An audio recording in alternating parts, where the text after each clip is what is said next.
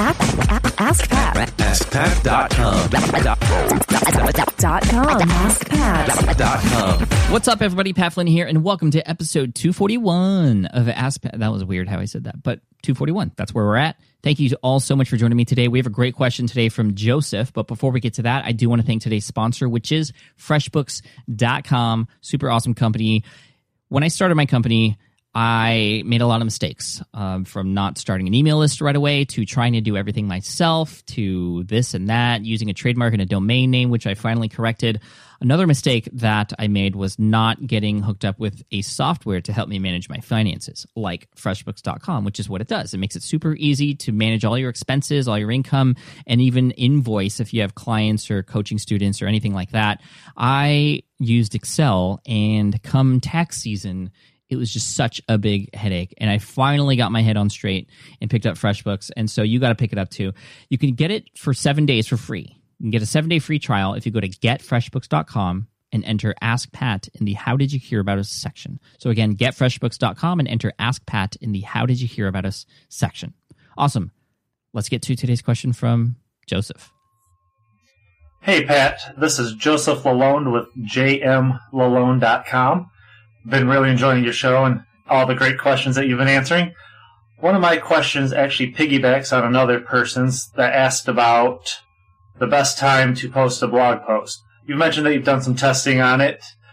What would it really matter if I posted at a specific time, or if I posted, say, an hour or two before that peak time?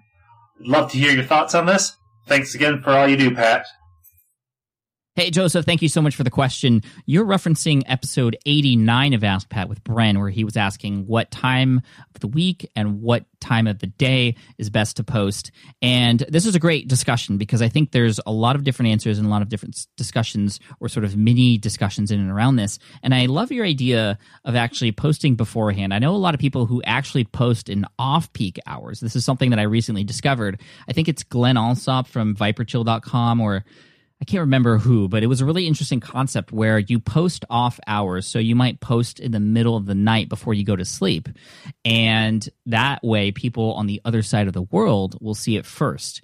And that may not be your target audience, but there might be people over there who will say, oh, you have a grammar error here, you have a spelling error, or maybe you hit on something in your post that you didn't think of that stirs up this whole discussion. And then you can make these changes before your main audience sees it in the morning. And that's a really interesting concept that I want to talk about here. I'm not saying anything is right or wrong. I think the best thing you can do, and this is always the answer to everything, is test. Test, Joseph. Test. So actually keep track of what's going on. I'm reading a book right now called The Bulletproof Diet. A lot of people know that I drink bulletproof coffee, which is actually coffee with butter and all this stuff. Anyway, I'm not going to talk about that right now. But this book, Dave Asprey from Bulletproof Executive, he got where he's at now and has just become super famous, and has this really great book now because he kept track of things like what he was eating and what time of day and how much he was sleeping, and just the fact that he was keeping track let him understand the results of what he was putting in his body and what happened as a result of that. So you want to do the same thing with your site. You are feeding your site with content, and you want to keep track of when you feed the site, when you post, what days, and all those things you can keep track of so that you can see if your audience is consuming it in the way that it should be consumed and to the most and optimized ability. That was a stretch in terms of an analogy, but I think you know what I mean, right? You have to keep track when you're testing. First of all, you just have to test. And second of all, you have to keep track. And then over time, even just over a couple weeks, you'll be able to notice when certain things happen. And sometimes there's tools out there that can help us. I know, for example, for Twitter specifically, there's a tool called Twiriad, kind of like period, but Twiriad, like the period of time to tweet, essentially is what it is. So Twiriad.com, you just sign in through Twitter on Twiriad.com, and it'll tell you just almost immediately when most of your audience, your followers, are on Twitter. And then you'll know that's the time of day you're supposed to tweet. And now Twitter, of course, is more real time. If you don't catch a tweet an hour later, it's kind of lost in space, right? It's in the archive of the tweets, feeds, and if you have a lot of people that you're following, it's just going to get lost even after 5 minutes or maybe even less. A blog That's less so. And so you can post a little bit ahead of time and still make sure that you're caught in people's RSS feeds, in people's emails, if you're sending emails out in one way, shape, or form to have people understand that you have new content coming out. The social sharing that goes along with that. Some people are tagged to automatically share your stuff once you get to a certain point too. I think that's pretty cool. And that happens sometimes when I post. I see on Twitter like 20 tweets go out mentioning the post that I just posted, and they're not doing that manually. That's done automatically. So again, you have to be conscious because these things happen automatically. Emails get sent out to your subscribers if you have that mechanism set up. The RSS subscribers will see it in their feed as soon as the RSS feed is live, and people will tweet out and share it as soon as they go. And a lot of people will start to become active once they see that you have new posts on your site. So when should you be posting? The true answer is you should be testing and understanding when the best time is for you, because, Joseph, the best time for you might be different for me, and so on and so forth. Now, I believe I recommended in that previous episode that there are certain days of the week that work best. I think, I said Monday and Wednesday are typically my best blogging days in terms of the reaction and the virality, when people are likely to comment on it and all those sorts of things.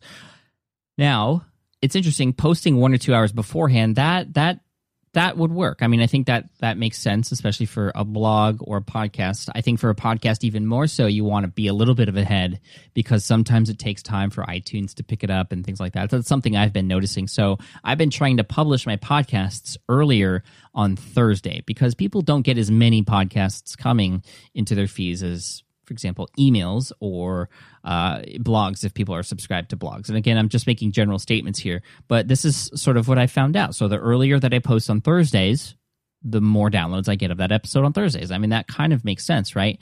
But you have to pick the right times too, because with your blog posts specifically, and especially your emails, you need to understand what people are doing during those certain times. And I just mentioned email. That's something that we haven't even talked about yet, really, but something that's even more important than when to post your blog post. It's when to send your emails. Sort of like when to post on social media, but even more important because where are those people reading those emails and what are they doing, and are they able to click through or act on those certain calls to actions that you have? I don't know.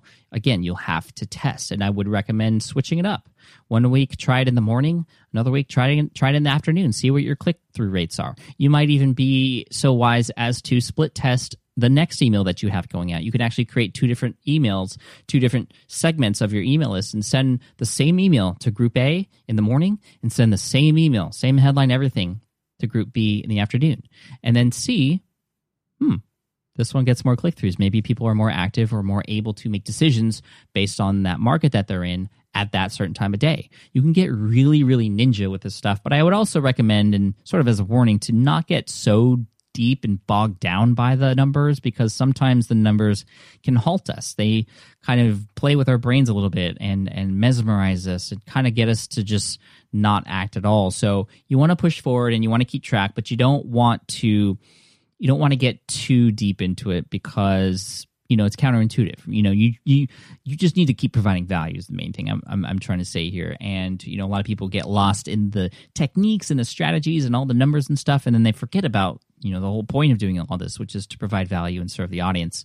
So hopefully that answers your question. And I think it's just kind of cool to have a discussion about this. I don't think it matters if you post before peak time. Essentially, in an ideal world, you would want that RSS feed or that email to come in at that exact moment that those people are at their desks or checking their phones. And it's impossible to get that with everybody, right? But there are certain times of the day that are going to work better than others, and you're going to have to try and keep track of those things. And that's what I would do. So try it out.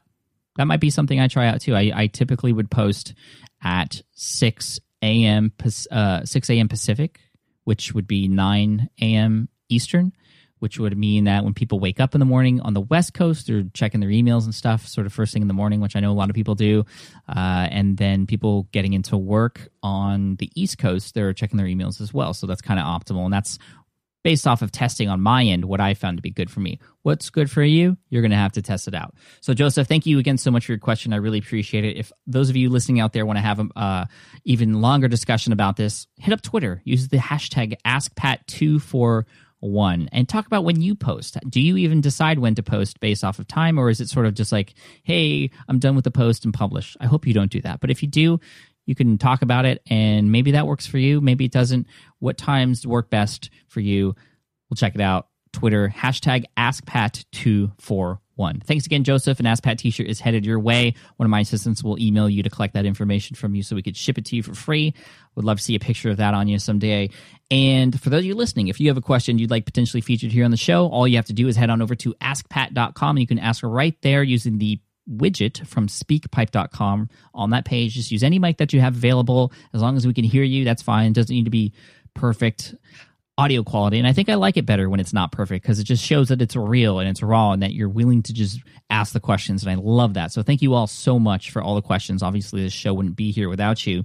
I also want to thank today's sponsor, which are obviously important too, because this show wouldn't be available without the sponsors, because they're helping to pay for my assistant and helping to put everything together, because this does take a lot of time. And I've just gotten used to this year sharing some of that time and paying for some of that time for having someone else do it. And Mindy is amazing. I know she's listening to this right now, and hopefully I just put a smile on her face, because she's awesome. And I wouldn't be able to do this without her. And, sharing these sponsors definitely helps pay for her time, and it's definitely worth every single penny. So thank you, Mindy. And also thank you to FreshBooks.com, probably one of the most devoted sponsors of Ask Pat here, because they've just been with me since the beginning. They even said it was cool before the show was really popular. They were just like, hey, Pat, we think you're cool. We think you have a good thing going here. We think it's going to be popular. We'll work with you. And they decided to do that, and I love them for that. So thank you, everybody over there at FreshBooks. If you'd like to try FreshBooks and get your finances organized, get the best way you can invoice your clients, and try it out for 7 days for free, head on over to getfreshbooks.com and enter Ask Pat in the How Did You Hear About Us section. Again, that's getfreshbooks.com and enter Ask Pat. And lastly, as always, I like to end with a quote. And today's quote is from Jan Koum, the co-founder of WhatsApp, which had a very great year in 2014, obviously, if you've been following the news in terms of their buyout. He says, do one thing and do it well. That's all I'm going to say. Cheers, take care, and I'll see you in the next episode of Ask Pat.